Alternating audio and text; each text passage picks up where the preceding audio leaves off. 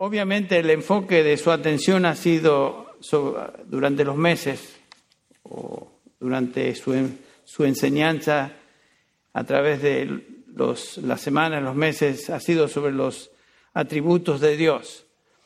Y se me pidió que concluyera esa serie con un mensaje particular sobre la persona de Dios, el Dios que adoramos. Y el título de mi mensaje hoy es Conociendo a Dios. Así que sé que el título del programa en general es Glorifiquemos al Señor. Mi mensaje en particular es Conociendo a Dios. Mencioné hace un par de domingos en la reunión, o tal vez fue el miércoles, que hace unos años se publicó un libro en castellano, El Dios que adoramos, o Hacia el conocimiento de Dios, dos traducciones del mismo libro, de J.I. Packer, que escribió el nombre del libro en inglés era Knowing God. Y por supuesto fue un libro muy impactante desde el momento que fue publicado, un libro que merece ser leído más de una vez. Yo hice eso durante los años 70, creo que salió el libro y a través de los años ha sido una fuente de bendición para mí. Es precioso lo que encontramos en ese libro, así que si pueden conseguirlo, se los recomiendo. El Dios que adoramos. Es importante que pensemos en quién estamos adorando. ¿Quién es el Dios que adoramos? Esa es la pregunta. ¿Es un Dios de nuestra propia invención, de nuestra propia imaginación, o es el Dios que realmente revela la palabra de Dios? La Biblia comienza de esta manera. ¿Se acuerdan? En el principio que Dios creó los cielos y la tierra. La Escritura a partir de Génesis 1:1 hasta el fin de Apocalipsis es justamente la revelación de Dios. Comienza con Dios, termina con Dios. Dios es el que actúa.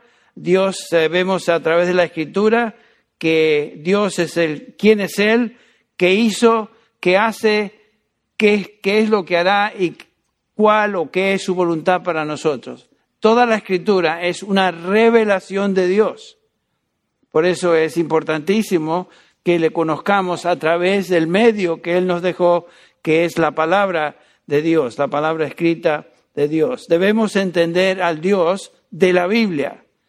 Tristemente hay muchas personas que hablan de Dios, pero obviamente no conocen al Dios que la Biblia describe, porque sus acciones, su manera de vivir, su manera de enseñar, indica que su concepto de Dios es muy defectuoso. Y en la medida que nuestro concepto de Dios es pobre, en esa medida también va a ser nuestra adoración, en esa medida también va a ser nuestra vida de oración, en esa medida también va a ser nuestra conducta, nuestra manera de ser. Debemos estar dedicados a conocer al Dios de la Biblia. Y eso es lo que ustedes han estado haciendo, yo diría por meses, ¿no? Porque hay varios meses que no pudieron reunirse, pero hasta que... ¿Perdón? Fue grabado todo. Ah, bueno, me alegra escuchar eso. Bueno, es importantísimo que cuando hacemos la pregunta, ¿quién es Dios? ¿Quién es el Dios que adoramos? Que tengamos la respuesta basada justamente en su palabra, que es la revelación de Dios. La revelación de Dios. Así que eso es sumamente importante. El objetivo singular de un creyente, de un hijo de Dios, es conocer a Dios. No hay cosa más preciosa para un hijo de Dios, para un creyente en Cristo Jesús, que conocer a Dios. Esa es la meta, ese es el propósito, eso es lo fundamental por lo cual vivimos. Queremos conocer a Dios mejor.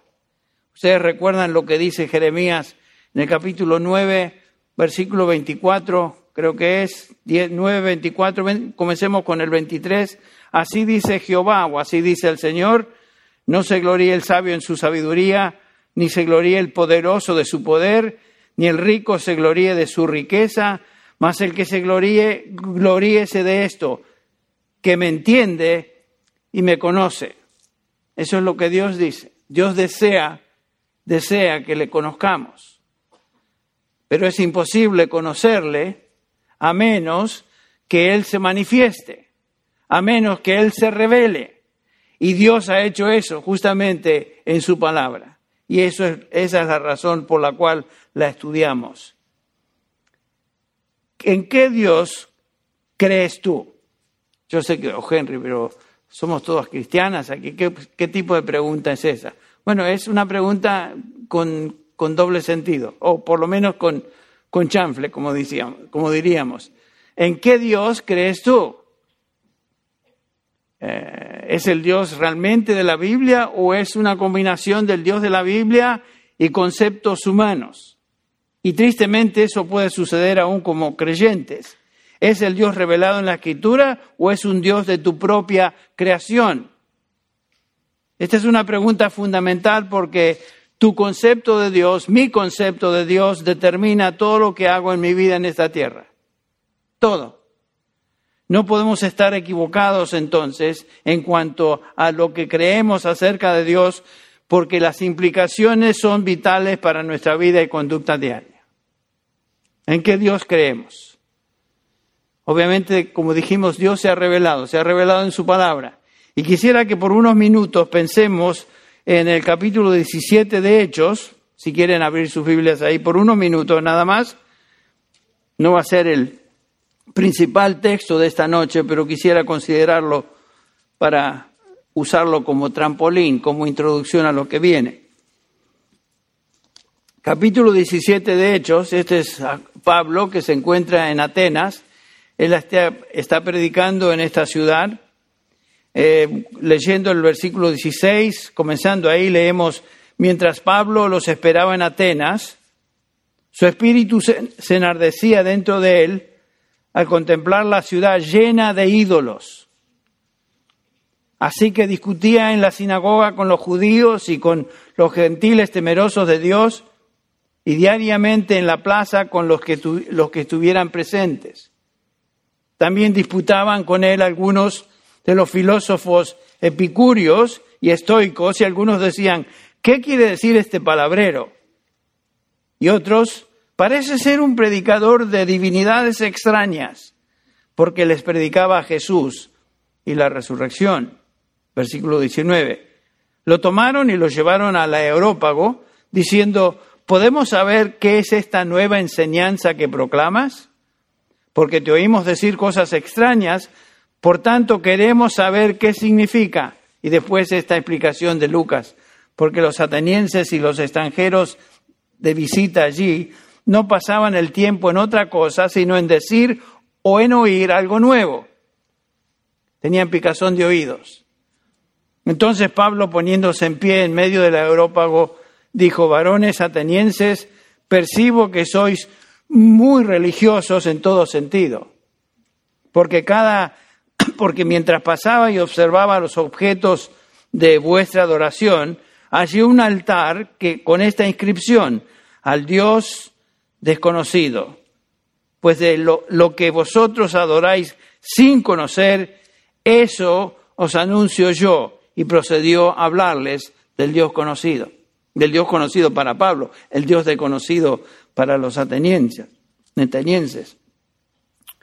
El mensaje del Evangelio, en esencia, es conocer a Dios por un solo medio, y ese medio es el Señor Jesucristo. Yo soy el camino, yo soy la verdad, yo soy la vida. Nadie viene al Padre, Dios, sino por mí. O sea, ese es el mensaje del Evangelio que el apóstol Pablo predicó aquí en Atenas y obviamente lo predicó en todo lugar. El problema fundamental del hombre es que no conoce a Dios. Por más religioso que sea, por más que diga que está adorando a Dios, la realidad es esta: que el hombre, sin la intervención de Dios en su vida, no puede llegar a conocer a Dios. Y Pablo se encuentra en esta ciudad y obviamente se convierte en un ejemplo real de lo que acabo de decir. Ahora sí, vamos a 1 Corintios 2, que va a ser la base de nuestro estudio esta noche. 1 Corintios 2, versículos del 6 al 16, donde el apóstol está desarrollando este argumento: la incompatibilidad de la sabiduría humana con la sabiduría de Dios. O sea, Dios no puede ser conocido por medio del conocimiento humano. Dios no puede ser conocido por medio del conocimiento humano. Dios, como dijimos, es desconocido por el hombre por medios humanos. Y en el caso de los atenienses, aquí tenemos que eran muy religiosos, buscaban a Dios, querían conocer supuestamente a Dios por una invención de diversas religiones y divinidades. La palabra de Dios nos enseña claramente que la sabiduría del hombre, lo que está al alcance al hombre, no tiene nada que ofrecer como respuestas a las necesidades básicas de un ser humano. Y las necesidades básicas del hombre son necesidades espirituales.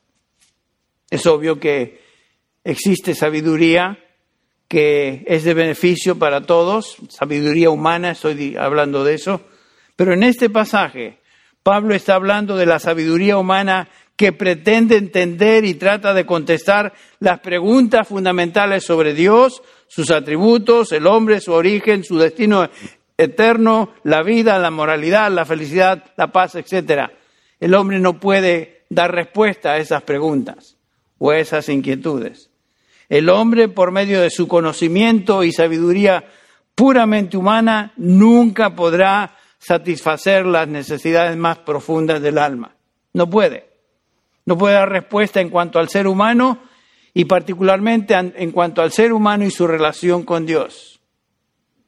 Uno de los problemas obvios de la congregación en Corinto, a la cual el Pablo se dirige aquí, es que no se habían desligado de la filosofía humana que había saturado su manera de pensar antes de abrazar el Evangelio. Y eso es obvio, eso sucede. La sociedad en la cual vivimos, la sociedad en la cual ellos vivían, se introdujo en la iglesia, se filtró en la iglesia y muchas de las cosas que la gente creía terminan también en la iglesia. Es lo mismo hoy. Lo que la sociedad cree tiende a filtrarse dentro de la iglesia también. Lo que nosotros llamamos lo que es políticamente correcto o lo que es socialmente correcto tiende a introducirse también en las iglesias. Particularmente si esa iglesia no se dedica a conocer la verdad de Dios por medio de su palabra. Y por supuesto, toda la epístola de Corintios, 1 Corintios, fue escrita por Pablo para ayudar a estos creyentes a romper con su vida pasada, sus costumbres antes de su conversión a Cristo. En cuanto a la filosofía o sabiduría humana, Pablo concluye diciendo que es absolutamente innecesaria para conocer a Dios. El capítulo 2, que estamos observando, versículos del 1 al 5, Pablo ilustra esta conclusión con su propio testimonio cuando él vino a Corinto y comenzó a predicar el Evangelio. Noten cómo lo hizo. ¿Cómo lo hizo? ¿Utilizó alguna corriente filosófica contemporánea que ellos conocían y que él también conocía para presentar la verdad de Dios? No, de ninguna manera. Pablo dice en el versículo 1, así que hermanos, cuando fui a vosotros para anunciaros el testimonio de Dios, no fui con excelencia de palabras o de sabiduría. Hay gente que tiene muy buena labia. Hay predicadores que hablan de una manera bonita, como los políticos, o muchos de los políticos, no todos hablan bien. Pero el punto es que mucha gente tiene labia y puede decir cosas muy bien, pero ¿qué impacto tiene eso? Y Pablo sabía eso. Me propuse entonces no saber nada entre vosotros, cosa alguna, sino a Jesucristo y a este crucificado. Y ni mi palabra ni mi predicación, dice el versículo 4, fue con palabras persuasivas de humana sabiduría, sino con demostración del Espíritu y de poder. Noten la razón. Versículo 5. Para que vuestra fe no esté fundada en la sabiduría de los hombres, sino en el poder de Dios. La sabiduría de Dios no necesita de la sabiduría de los hombres, para nada. La sabiduría de Dios no necesita del conocimiento humano o alguna sabiduría humana, por más sofisticada que ésta sea, no se necesita. La sabiduría de Dios que salva, es simple. El Evangelio es simple. Cristo crucificado, para los que se pierden, dice Pablo, necedad, pero para los que creen, poder y sabiduría de Dios. Eso lo dice Pablo en el capítulo 1, versículo 18. Porque la palabra de la cruz es necedad para los que se pierden, pero para nosotros, los salvos, es poder de Dios. Y noten que continúa diciendo el versículo 19, porque está escrito, destruiré la sabiduría de los sabios y el entendimiento de los inteligentes desecharé. Y hace esta pregunta, ¿dónde está el sabio? ¿Dónde está el escriba? ¿Dónde está el polemista de este siglo? ¿No ha hecho Dios que la sabiduría del mundo sea necedad?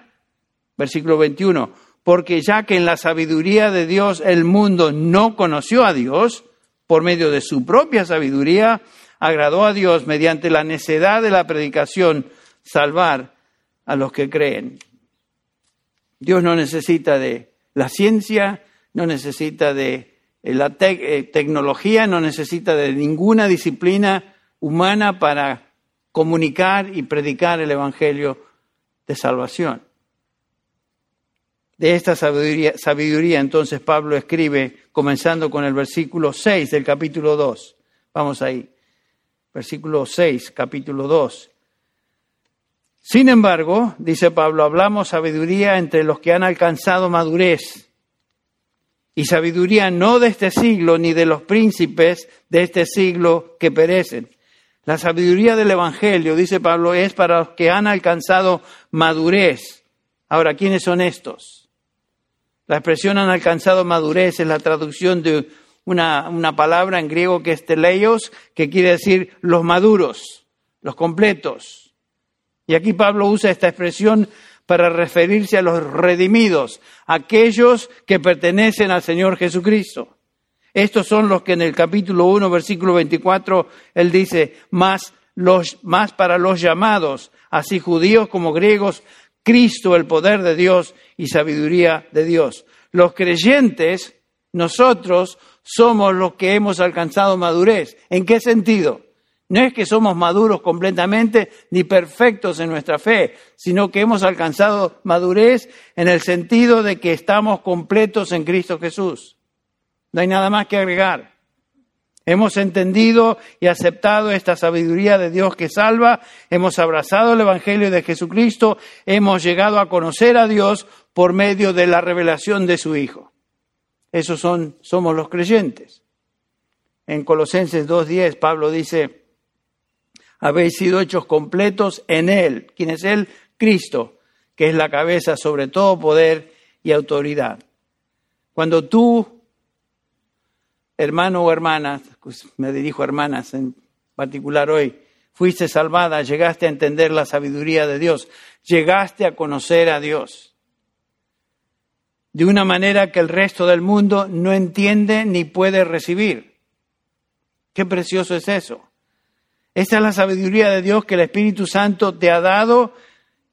Es justamente lo que Pablo dice en Efesios 1, versículos del 8 al 9, que hizo sobreabundar para con nosotros en toda sabiduría e inteligencia, dándonos a conocer el misterio de su voluntad, según su beneplácito, el cual se había propuesto en sí mismo. ¿Cómo es que conocemos a Dios?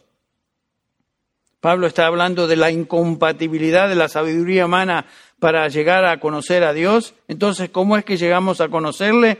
Pablo subraya 2 puntos en este pasaje. En primer lugar, la verdadera sabiduría o el verdadero conocimiento de Dios no puede ser descubierto por el hombre. Nadie va a llegar a Dios descubriendo a Dios. En segundo lugar, Pablo revela que este conocimiento o sabiduría de Dios tiene que ser revelado. El hombre por su investigación no va a poder llegar a Dios. La sabiduría de Dios que salva debe ser revelada por Dios mismo. En primer lugar, el apóstol enseña que es imposible para el hombre descubrir por sí mismo la sabiduría que lleva a salvación. Por eso predicamos el Evangelio. Por eso anunciamos a Cristo crucificado. Por eso predicamos en cuanto tengamos oportunidad. Porque el hombre sin el Evangelio, sin la predicación del Evangelio, nunca llegará a conocer a Dios. por más sofisticado, por más inteligente, por más educado que esa persona sea. Dice Pablo, hablamos sabiduría, versículo 7, hablamos sabiduría de Dios en misterio, la sabiduría oculta, la cual Dios predestinó antes de los siglos para nuestra gloria, la que ninguno de los príncipes de este siglo conoció, porque si la hubieran conocido, nunca habrían crucificado al Señor de gloria. O sea que la sabiduría de Dios, el conocimiento de Dios del cual Pablo habla aquí, trasciende, va más allá de la capacidad humana de descubrimiento. Está más allá de las posibilidades humanas. El hombre por sí mismo no puede entender a Dios. Existe un abismo infinito entre la sabiduría de Dios y la habilidad humana de alcanzar esa sabiduría. Es imposible. Si ustedes recuerdan las palabras de Isaías, capítulo 55, versículo 8, cuando leemos, porque mis pensamientos, este es el Señor el que habla, Jehová, porque mis pensamientos no son vuestros pensamientos, ni vuestros caminos mis caminos, declara el Señor, porque como los cielos son más altos que la tierra, así son mis caminos más que vuestros caminos y mis pensamientos más que vuestros pensamientos. Es imposible llegar a conocer a Dios por medio de nuestra habilidad intelectual solamente. Es como que un gusano tratara de entender y razonar con un hombre. Es absolutamente imposible. Hay una distancia infinita entre el intelecto humano y la de un gusano. No hay conexión. El hombre siempre, por supuesto, ha tratado de conocer o concebir a Dios y entender a Dios, porque fue creado a imagen y semejanza de Dios, por supuesto, y el hombre sin Dios tiene una sed que ni siquiera comprende de conocer a Dios. Es algo que Dios ha puesto en su conciencia, mira la creación y ve que sabe que hay Dios, aunque lo niegue. Todo el mundo tiene alguna idea de Dios, pero ese es el problema. El hombre inventa conceptos de Dios, o aún rechaza la idea de la existencia de Dios basándose en su propia imaginación e intelecto, pero nunca llegará a descubrir a Dios. Pablo dice en Efesios capítulo 4, ustedes recordarán cuando estaremos estudiando este pasaje más tarde en domingo, pero en Efesios capítulo 4, versículo 17, leemos ahí esta descripción del ser humano sin Dios. Una de las 2 o 3 descripciones en el pasaje, en el texto de Efesios, dice el versículo 17 del capítulo 4. Esto digo pues, y afirmo juntamente con el Señor, que ya no andéis como andan los otros gentiles o los gentiles, en la vanidad de su mente. Pablo se dirige a gentiles, estos son efesios, son gentiles, no son judíos. Pero les recuerda a ellos que no deben andar como andaban los gentiles o como ellos andaban antes, como en la vanidad de su mente, entenebrecidos en su entendimiento, excluidos de la vida de Dios por causa de la ignorancia que hay en ellos por la dureza de su corazón. Noten eso, el ser humano está excluido de la vida de Dios, es ignorante, es entenebrecido en su entendimiento, no puede llegar a conocer a Dios, porque Dios se llega a conocer por medio del Espíritu de Dios, como veremos. Es imposible para un ser humano en esa condición natural conocer a Dios, por más que le busque y trate de descubrir a Dios. ¿Qué es lo que los atenienses estaban haciendo? Trataban de conseguir dirección o conseguir un camino a Dios adorando a muchos dioses. Y en caso de que se les pasara alguno, habían erigido este altar al Dios que no conocían, por lo menos lo admitían. No conocían al Dios, pero estaban buscando a Dios. Qué interesante que Pablo no les dice, qué buenos muchachos, ¿no? Menos mal que por lo menos le buscan, y el que busca encuentra. Para nada. Pablo les dice, ustedes, aquellos que están buscando a Dios por medio de estos dioses y adoración a estas falsas deidades, yo vengo a hablarles del Dios que ustedes no conocen. El hombre, por más que busque a Dios por medio de su religión, jamás va a llegar a conocer a Dios. Los griegos, muy religiosos, pero no conocían a Dios. Nosotros conocemos a gente religiosa. Algunos de ustedes fueron muy religiosos, me dirijo a damas. Y ustedes conocen a personas religiosas que tal vez siguen su religión al pie de la letra y cumplen con los ritos de esa religión y cumplen con esto, con lo otro. El problema es que no conocen a Dios, porque ninguno de esos ritos, de esas adoraciones, entre comillas, los van a llevar a Dios. Es imposible, porque están adorando a dioses falsos, a imaginaciones de cosas que ellos llaman Dios. Toda religión humana es un esfuerzo de descubrir a Dios, de encontrar a Dios. En sus propios recursos el hombre no puede llegar a Dios. Eso es lo que Pablo está diciendo aquí. Y piensen en lo siguiente, nosotros conocemos a Dios por medio de Jesucristo. Y quiero hacer hincapié en esto y subrayarlo. El único hecho y la única razón por la cual conocemos a Dios es, como veremos, porque Él se reveló a nosotros. Se dio a conocer en nosotros por medio de su Espíritu a través de su palabra. No es que nosotros fuimos algo poquito más despiertos, más hábiles que otras personas. No, Dios intervino en nuestra vida y por esa razón llegamos a conocerle. No porque éramos religiosos o porque buscábamos a Dios. El problema es que la mayoría de la gente, no conoce a Dios. Dios es desconocido para ellos como lo era desconocido para los atenienses, para los griegos. No conocen a Dios. Ellos, como muchos hoy, tenían dioses inventados, producto de su propia imaginación. Erigen imágenes, se hacen de santitos, compran esta imagen de esto, compran tienen un montón de santos y adoran a esas cosas y piensan que de alguna manera es el medio que Dios los va a aceptar. No. Y dice Pablo que el mensaje de Dios para el hombre es una sabiduría, versículo 6, no de este siglo, ni de los principales gobernantes de este siglo. ¿Qué quiere decir Pablo con eso? ¿Qué es esa palabra siglo? Que contiene la idea de tiempo, sí, pero Pablo se refiere a esta época o período de la historia.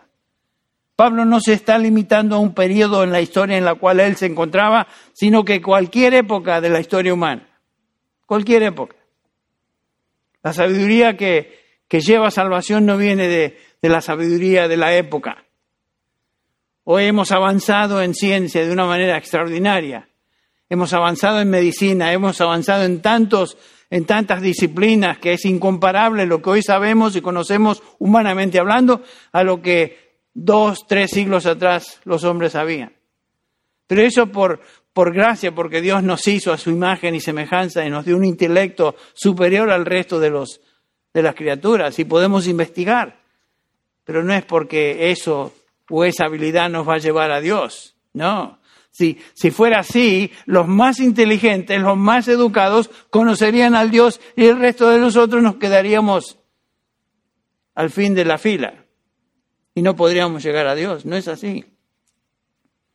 Toda la sabiduría humana de todas las épocas es inútil para descubrir a Dios. Ni aun los principales, los más sobresalientes. Los que están en control de cada época no pueden entender ni descubrir la sabiduría de Dios. Los científicos no pueden encontrar a Dios por medio de la ciencia. Los filósofos no pueden encontrar a Dios por medio de la filosofía. Los religiosos, como vimos, no pueden encontrar a Dios por medio de su religión. ¿Por qué? Versículo 7. Por esta razón, Pablo dice, nosotros hablamos sabiduría de Dios en misterio, la sabiduría oculta. Este conocimiento de Dios es oculto para el hombre. Pablo dice que esta sabiduría de la cual él habla, en primer lugar, es de Dios. es sobrenatural, tiene que venir de Él. Se encuentra fuera de la experiencia o capacidad humana de encontrarla. Algunos piensan, bueno, si yo busco a Dios, de alguna manera voy a encontrar a Dios. No, eso es lo que tú piensas. Y Pablo claramente nos enseña que eso es imposible. En segundo lugar, Pablo nos dice acá que es misterio. ¿Qué quiere decir esa palabra misterio? En el Nuevo Testamento, misterio en griego, misterio no quiere decir algo raro, algo ridículo, absurdo, no. Quiere decir algo que hasta el momento ha sido oculto por Dios. Y no se va a conocer hasta que Él lo revele, hasta que Él lo manifieste. Es un secreto que Él aún no ha revelado. Es imposible para el hombre descubrir esa verdad, esa realidad. Eso en un sentido es muy alentador, ¿saben? Porque la sabiduría de Dios no depende del hombre, sino de Él. La sabiduría que lleva a salvación, la sabiduría que lleva a conocer a Dios más íntimamente, así como Jeremías, que se gloría en esto, que me conoce y que me entiende. No podemos llegar a eso a menos que Él se manifieste y se revele. Y Él ha decidido en su gracia y misericordia revelarla no al mundo, sino a algunos. Algunos. Y aquí llegamos a este punto donde algunos luchan con esto. ¿Cómo es posible que Dios se revele a algunos y no a todos? Bueno, Dios es Dios, Él es soberano. Tendré misericordia de quien tenga misericordia, tendré compasión de quien tenga compasión. ¿Y qué, vamos a pelear con Dios, discutir con Él? ¿Porque nos cae pesado eso? No, fíjense lo que dice el Señor en Mateo 11, 25. En aquel tiempo, respondiendo Jesús dijo, te alabo, Padre, Señor del cielo y de la tierra, porque escondiste estas cosas de los sabios y de los entendidos, de cualquier época, y las revelaste a los niños. Sí, Padre, porque así te agradó. Y aquí nos describe a nosotros los creyentes como los niños. En su plan y propósito eterno, Dios ha abierto lo que estaba oculto a aquellos que Él salva, que aquí se describen como los niños. Y lo que Pablo está diciendo a estos corintios es lo que él ya les dijo en el capítulo 1, comenzando con el versículo 26, si ustedes recuerdan, considerad, hermanos, vuestro llamamiento. Este es a quienes Dios reveló esa sabiduría, ese conocimiento que lleva a salvación. Consideren vuestro llamamiento. Y la pregunta va a nosotros también. Consideren ustedes, hermanas, su llamamiento a salvación. No fue porque muchos de ustedes fueron nobles o fueron nobles. ¿Hay nobleza acá en medio nuestro? La única nobleza que conozco es nobleza gaucha, que es una yerba que se usa para tomar el mate. Y así se llama, nobleza gaucha. Y Pablo dice, ¿no hubo muchos sabios entre vosotros conforme a la carne? Ni muchos poderosos, ni muchos nobles, sino que Dios ha escogido lo necio del mundo para avergonzar a los sabios. Y Dios ha escogido lo débil del mundo para avergonzar a lo que es fuerte. Noten eso. Y lo despreciado del mundo ha escogido Dios, lo que no es, para anular lo que es, para que nadie ¿qué? Se jacte. Ahí está el punto, para que nadie se jacte. Dios ha decidido en su soberana voluntad y providencia manifestar y revelar la verdad que lleva a salvación a algunos y no a todos. ¿Se acuerdan? El Señor Jesucristo está rogando, pidiendo por los suyos en el capítulo 17 de Juan. Y el Señor dice, Señor, no ruego por el mundo. Al Padre dice, Padre, no te pido por el mundo, sino te pido por aquellos que tú me diste, porque tuyos son. Ya eran de Él y el Padre se los dio al Hijo para que Él les diera vida eterna. Continuamos en este capítulo 2 de 1 Corintios, versículo 7. Pablo dice, esta sabiduría, la cual predestinó antes de los siglos para nuestra gloria. La sabiduría que lleva a salvación, no tenés. Antes de la fundación del mundo, Dios predestinó, determinó que Él nos otorgaría su sabiduría, su conocimiento que salva, la cual culminaría en nuestra glorificación eterna, que es justamente lo que estudiamos en Romanos 8. Pablo habla de esta futura gloria que nos espera, que de lo cual no hay duda, porque a los que de antemano conoció, estos también predestinó para que fuesen hechos conforme a la imagen de su Hijo, para que Él sea el primogénito entre muchos hermanos. Y a los que predestinó, estos también llamó, a los que llamó, estos también justificó, y a los que justificó, estos también glorificó. Dios comienza la buena obra, nos conoce desde antes de la fundación del mundo, y ya desde esa eternidad pasada nos predestinó para gloria. La prueba de que los principales de esa época no conocieron la sabiduría de Dios se manifestó con la ejecución a muerte del Señor Jesús, el Señor de gloria, dice Pablo acá. La que ninguno de los príncipes de este mundo conoció, porque si la hubieran conocido, nunca habrían crucificado al Señor de gloria. Una referencia a Cristo como divinidad. Tanto los líderes judíos como los líderes políticos romanos, como los eruditos, los educados, demostraron su ignorancia de Dios y unidos decidieron poner a muerte al Salvador del mundo, al Dios de gloria, al Señor de gloria. Noten, estos hombres que representaban lo más sabio, lo más entendido de la época, lo más sobresaliente de la sociedad, no pudieron conocer la sabiduría de Dios, y esa sabiduría, como estamos observando, es la sabiduría de Dios que lleva a salvación, es sabiduría espiritual. Los sabios y entendidos de este siglo, de esta época y de cualquier época, tampoco conocen la sabiduría de Dios. ¿Por qué es esto? ¿Qué es la razón que no pueden conocer a Dios? Versículo 9. Estamos en el capítulo 2 de 1 Corintios. Antes bien, como está escrito, cosas que ojo no vio, ni oído oyó, ni han subido al corazón del hombre, son las que Dios ha preparado para los que le aman. Pablo contesta esta pregunta con una referencia a Isaías 65, 17 e Isaías 64, 4. ¿Qué quiere decir eso? ¿Qué quiso decir Pablo con esto? Este pasaje en contexto no tiene nada que ver con el cielo o la futura gloria del creyente. Pablo está hablando de cómo el hombre llega a obtener la sabiduría de Dios, y Pablo está hablando de los hombres que ni siquiera pueden imaginarse el camino a salvación. Si nosotros llegamos a salvación, es porque Dios se reveló, porque Dios se manifestó por su Espíritu en nuestra vida. Lo veremos en un instante. Sabemos que hay dos formas de obtener conocimiento. Un conocimiento, una por medio de la observación externa, que es una observación empírica, o sea, ojo y oído, o también podemos llegar a conocer por medio de la experiencia subjetiva. En otras palabras, ni han entrado, o sea, está hablando del intelecto, ni han entrado en el corazón, la mente del hombre. Dios ha escondido su sabiduría al hombre y sus medios de obtener conocimiento. El hombre no puede descubrir por medio de su observación, por medio de su intelecto humano, la sabiduría de Dios. Esta es su trágica situación. El hombre está muerto a Dios, es ignorante de Dios. El hombre no puede llegar a conocer a Dios por sí mismo.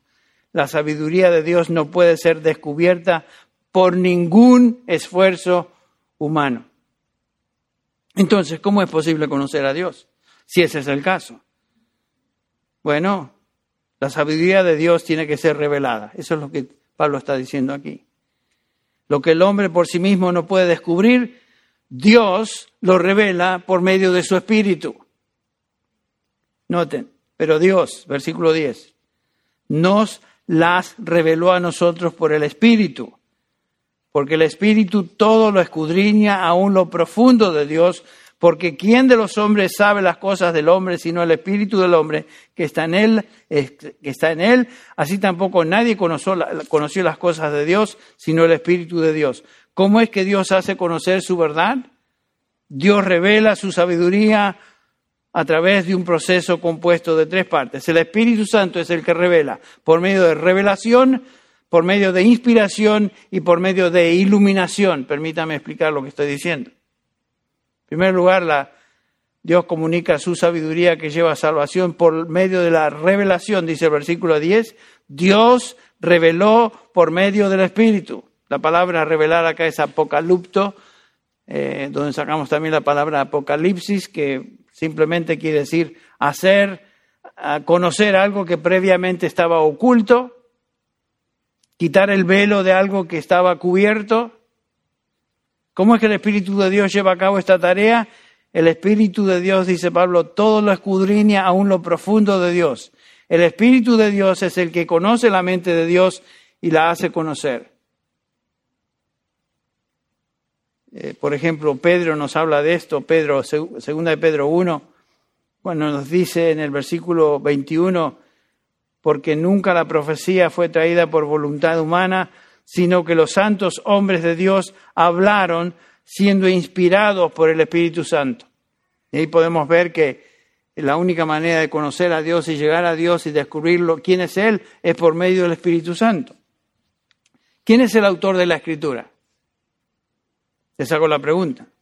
La respuesta es el Espíritu Santo, en esencia, pero el Espíritu Santo usando a autores bíblicos a escribir la palabra de Dios.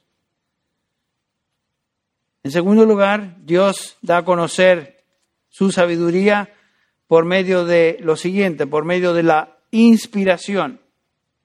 No solo Dios revela su verdad, sino que Dios tiene que transmitir esa verdad inspirando a autores bíblicos. Lo cual lo notamos ahí en el versículo 21 de 2 de Pedro 1. Noten el versículo 12 y 13 de este capítulo 2 de 1 Corintios. Dice Pablo, nosotros no hemos recibido el espíritu del mundo, sino el espíritu que proviene de Dios, para que sepamos lo que Dios nos ha concedido, lo cual también hablamos con palabras enseñadas por sabiduría humana, no enseñadas con sabiduría humana, sino con palabras que enseña el Espíritu, acomodando lo espiritual a lo espiritual. Pablo dice, nosotros hemos recibido. ¿Quiénes somos nosotros? ¿A quién se refiere? La palabra nosotros aquí no es una referencia a todos los cristianos. Pablo está haciendo hincapié o refiriéndose a aquellos que el Espíritu Santo reveló su verdad y movió a escribir. Estos son los santos hombres de Dios que ya leímos en 2 de Pedro 1. Pablo se está refiriendo a los apóstoles y hombres que recibieron la revelación de Dios en cuanto al Evangelio. ¿Se acuerdan cómo recibió Pablo la inspiración? ¿Cómo recibió Pablo el Evangelio? Él lo dice en Gálatas. Ustedes recuerdan cómo él se usa como ilustración en Gálatas capítulo 1. Si tienen su Biblia lo pueden ver, si no, no importa, yo se los leo. Gálatas 1 dice Pablo, comenzando con el versículo 11, pues quiero que sepáis, hermanos, que el Evangelio que fue anunciado por mí, no es según hombre. O sea, el origen de su Evangelio, de su predicación, no tenía origen humano. Pues ni lo recibí de hombre, ni me fue enseñado, sino que lo recibí por medio de una revelación de Jesucristo. O sea, el mismo Espíritu de Dios inspiró a Pablo a escribir lo que escribió en las epístolas y enseñar el Evangelio. El versículo 15 dice, pero cuando Dios me apartó desde el vientre de mi madre y me llamó por su gracia, tuvo a bien revelar a su Hijo en mí, para que yo le anunciara entre los gentiles, y por supuesto no consulté enseguida con carne ni sangre, sino que fui a Jerusalén y ahí el Señor se reveló y le dio la revelación de la Escritura. O sea, por ejemplo, cuando Juan capítulo 14, versículo 26, el Señor Jesús está hablando a sus discípulos y les dice en el versículo 25, os he dicho estas cosas estando con vosotros, mas el Consolador, el Espíritu de Dios, el Espíritu Santo, a quien el Padre enviará en mi nombre. Él os enseñará todas las cosas y os recordará todo lo que yo os he dicho. Esta fue una promesa no a todo cristiano, sino a los apóstoles. La razón que Juan, por ejemplo, pudo escribir su evangelio y todo lo que el Señor Jesús le dijo fue justamente por esta habilidad del Espíritu Santo de inspiración dada, en este caso, a Juan. Segunda de Timoteo 3:16, leemos lo mismo. Toda escritura es inspirada por Dios y útil para enseñar, para redarguir, para corregir, para instruir en justicia. O sea, la Biblia no fue inventada por hombres, no es la opinión de hombres, no son conceptos humanos, sino que es revelación de Dios inspirando a ciertos hombres a escribir la Escritura. Y noten el proceso en la inspiración. Fueron inspirados ciertos hombres, ciertos autores, dice el versículo 13, lo cual hablamos no con palabras enseñadas por sabiduría humana, sino con las que enseña el Espíritu, acomodando lo espiritual a lo espiritual. Cada palabra de la Escritura fue inspirada por Dios. No fue una inspiración general, sino una inspiración verbal. El Espíritu Santo invadió la mente de cada autor bíblico, estos santos hombres, que así les llama Pedro, y usando su personalidad y vocabulario, inspiró sus palabras para expresar la verdad de Dios. Ustedes recuerdan que cuando el Señor Jesús fue tentado en el desierto, haciendo referencia a Deuteronomio 8:3, el Señor responde a Satanás. Él respondió y le dijo, escrito está, no de solo pan vivirá el hombre, sino de toda palabra que sale de la boca de Dios. Entonces, Dios revela su sabiduría por medio de su Espíritu, la cual está oculta al hombre. El Espíritu Santo inspira la verdad de Dios usando a hombres para expresar en palabras la verdad escrita, la Escritura. Y en tercer lugar, escuchen, Dios hace conocer su sabiduría por medio de la iluminación. En otras palabras, iluminando la mente de aquellos que Él llama salvación. Vinimos a salvación porque el Espíritu Santo abrió nuestro entendimiento, nos dio iluminación. Es obvio que el hombre no puede entender la palabra de Dios sin esta actividad, sin esta asistencia del Espíritu Santo. Claramente en este pasaje nos dice el versículo 14, el hombre natural, el hombre así como nació, como vive, como es, no percibe las cosas del Espíritu de Dios. Claramente nos dice eso el pasaje. ¿Cuántas personas leen la Biblia, la memorizan y aún la enseñan, pero no la entienden? ¿Por qué? Porque su mente no ha sido abierta, no ha sido iluminada. Hablando a los escribas y fariseos de su día, el Señor Jesús les dice en Juan 5:37, también el Padre que me envió ha dado testimonio de mí. Nunca habéis oído su voz, ni habéis visto su aspecto, ni tenéis su palabra morando en vosotros, porque a quien Él envió, vosotros no creéis. Y después dice, escudriñad las Escrituras, porque vosotros os parece que en ellas tenéis vida eterna, y ellas son las que dan testimonio de mí, y no queréis venir a mí para que tengáis vida. Ellos eran responsables delante de Dios. Pero nadie puede venir a Jesús para tener vida a menos que el Padre lo traiga. O sea, el Señor tiene que hacer esa obra. Estos hombres no aceptaban las cosas reveladas por el Espíritu de Dios y estas eran para ellos necedad. El hombre natural, otra vez, no percibe las cosas del Espíritu. Porque para él son, ¿qué? Locura, son necedad. Por eso, en la mayoría de los casos, cuando hablamos, presentamos el Evangelio o tratamos de comunicar la palabra de Dios, la verdad de Dios, el Evangelio, la mayoría de la gente, no la reciben, no la aceptan. ¿Por qué? Porque para ellos son necedad. Y a menos que el Espíritu de Dios abra su entendimiento, esa persona va a continuar en esa ceguera espiritual que finalmente la lleva a perdición. Es solamente cuando Dios abre el Espíritu, abre el entendimiento de una persona, que esa persona nace de nuevo, y vienen a fe, viene al Evangelio, viene al Señor Jesús poniendo su fe en Él, que es justamente lo que le sucedió a Lidia. Ustedes recuerdan, lo hemos utilizado en varias ocasiones como ilustración. En el capítulo 17 de Hechos, capítulo 16, de Hechos, versículo 14, aquí está Pablo y Silas predicando el Evangelio en Berea. Y leemos en el versículo 14, y estaba escuchando cierta mujer llamada Lidia, de la ciudad de Tiatira, vendedora de telas de púrpura, que adoraba a Dios.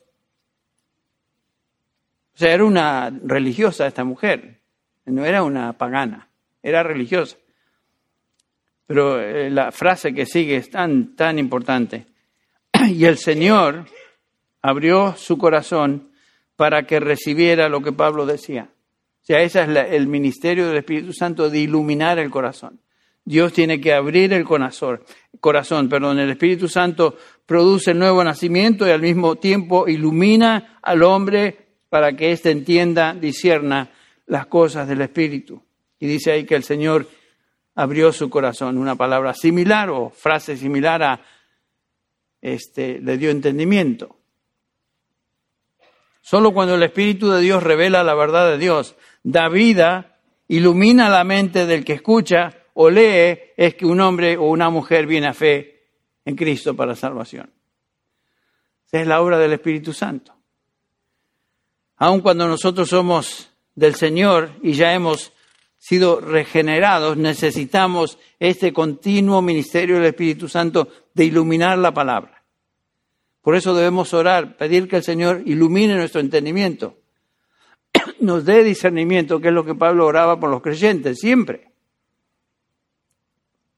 Porque necesitamos ese ministerio del Espíritu Santo iluminando lo que leemos para entender, discernir. Claro que el Espíritu Santo está en nosotros.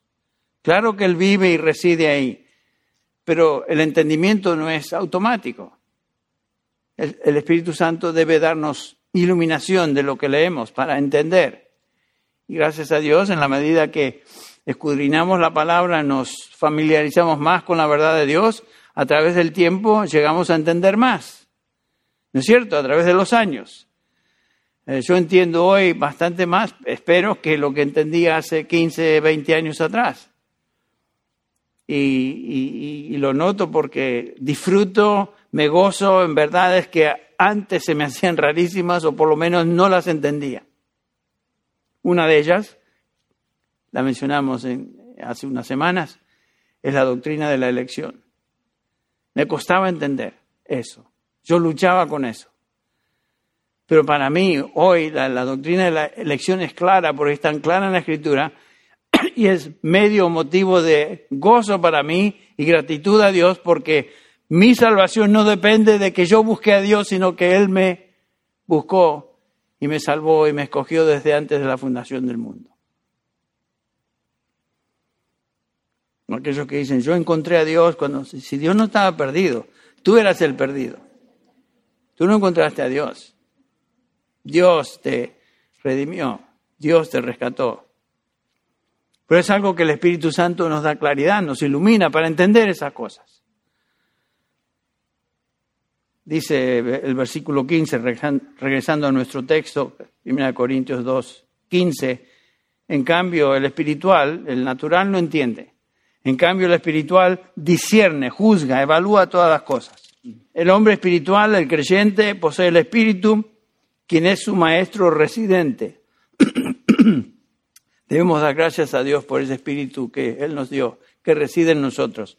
Es lo que 1 Juan 2:22 dice, pero la unción, que vosotros recibisteis de Él, permanece en vosotros y no tenéis necesidad de que nadie os enseñe, así como la unción misma os enseña todas las cosas. El Espíritu Santo es el maestro residente en nuestros corazones que enseña, nos ilumina, nos instruye. Hace que la verdad de Dios revelada e inspirada sea entendible para nosotros por medio de ese ministerio de iluminación. Y el versículo 15 termina diciendo, Pero él, hablando de este hombre espiritual, no es juzgado de nadie. ¿Qué quiere decir eso? El hombre espiritual es tan incomprensible para el mundo como la sabiduría de Dios en Cristo es incomprensible para el mundo. Ninguno puede juzgar ni evaluar correctamente a un creyente porque para el mundo los creyentes somos tan locos como nuestra predicación del Evangelio. Un hombre natural no puede juzgar a un hombre espiritual. Para ellos somos tan locos e incomprensibles como el mismo Evangelio que proclamamos y enseñamos. Somos un misterio oculto para el mundo. Así como no entendieron ni aceptaron a Cristo, el mundo no nos entiende ni nos acepta. La persecución siempre va dirigida a los verdaderos cristianos. Uno puede ser muy religioso y católico, lo que sea, y tener una vida piadosa por afuera, legalista, pero el mundo va a atacar a aquellos que son del Señor, los verdaderamente cristianos, no aquellos que simplemente son religiosos. Por eso es tan absurdo tratar de hacer del Evangelio algo que el mundo acepte y le sea apetecible. Es imposible. El mundo nunca va a recibir el mensaje del Evangelio porque otra vez Pablo dice, para ellos esto es locura. Y Pablo termina en el versículo 16 diciendo, porque ¿quién conoció la mente del Señor? ¿Quién le instruirá? Mas nosotros, dice Pablo, tenemos la mente de Cristo. Noten eso. La razón que el mundo no nos entiende, no entiende el Evangelio, es porque ellos no tienen la mente de Cristo. El Espíritu Santo nos ha iluminado y, por supuesto, nos ha dado entendimiento de quién es Cristo y nuestra relación con Cristo, pero para el resto del mundo eso no es real. No ha iluminado sus mentes y corazones para recibir y abrazar la sabiduría de Dios en Cristo. No la entienden. La razón que nosotros creímos el Evangelio y hemos sido salvados es porque el Espíritu Santo ha iluminado nuestra mente para entender por medio de las Escrituras el mensaje del Evangelio. La obra del Espíritu Santo, nada más. Entonces, ¿qué vamos a decir a lo que hemos examinado hoy? ¿Cómo vamos a responder a estas verdades? Nos decía Esther que en la próxima serie que van a estar estudiando van a contestar esa pregunta. A la luz de todo lo que entendemos y conocemos, ¿cómo vamos a responder? Que siempre debe ser la pregunta de aplicación. Bueno, en primer lugar, por sobre todo, dar gracias porque el Señor se reveló en su palabra. Y no solamente se reveló en su palabra, sino que se reveló por medio de su palabra a nuestro corazón, por medio de la iluminación del Espíritu Santo. Y nos llevó a fe en Cristo Jesús. Entonces, por sobre todas las cosas, tenemos que dar gracias a Dios, porque esa revelación es real en nuestra vida. No porque éramos más sabios y entendidos que los demás, ni más despiertos, ni más astutos o astutas, sino porque Dios, por su Espíritu, así lo quiso. Y nos dio esa iluminación para entender el Evangelio. Debemos siempre dar gracias a Dios que Él se ha dado a conocer en su palabra. Y que Él desea que le conozcamos más y le entendamos mejor. Que tal vez la actitud que se nos menciona ahí de los nobles de Berea sea la nuestra también. ¿Se acuerdan que dice Hechos capítulo 17, versículo 11? Más hablando de los nobles de Berea, dice, estos eran más nobles que los de Tesalónica, pues recibieron la palabra con toda solicitud, escudriñando diariamente las Escrituras para ver si estas cosas eran así. O sea que si queremos entender y conocer más a Dios, como dice Jeremías 9:23, debemos dedicarnos a eso. Disciplinarnos a escudriñar las Escrituras. Pedir que Dios nos conceda iluminación y ver si lo que estamos leyendo realmente es así o no. Esto demanda que nos dediquemos a indagar, a escudriñar las Escrituras y hacerlo diligentemente, como estas personas aquí se subrayan en el capítulo 17 de Hechos. Que esa sea nuestra pasión, que esa sea nuestra motivación, El resto, ¿saben qué? Nos queda poquito este año. Queda poquito del año, pero que esa sea nuestra motivación el resto de estos meses. Nos quedan 2. Bueno, 1 y medio. Y por supuesto que el año que viene, particularmente ustedes que van a estudiar cómo vamos a responder a estas verdades, que esa sea la actitud. Señor, ayúdame a ser como los nobles de Berea, que escudriñaban a diario las Escrituras, diligentemente, no así a la corrida, leyendo una vez un versículo al año no hace daño, esa no es la actitud, sino escudriñar las Escrituras. Señor, ayúdame a entender, ilumina mi corazón y mi espíritu. Y Señor, una vez que lo entiendo, ayúdame a hacerlo, ayúdame a aplicarlo, que eso sea verdad en mi vida. Y en la medida que hacemos eso, conocemos más y entendemos más a Dios, que es lo que deseamos hacer. Vamos a orar para terminar. Señor, te damos gracias una vez más por tu palabra.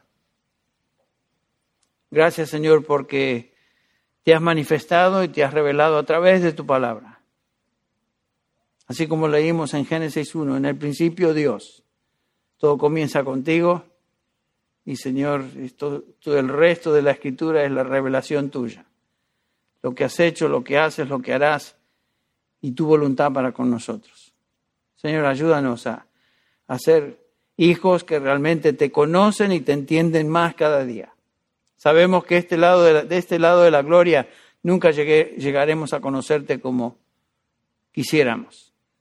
Pero, Señor, ayúdanos a crecer en nuestro conocimiento. Conocimiento tuyo, el conocimiento de tu palabra.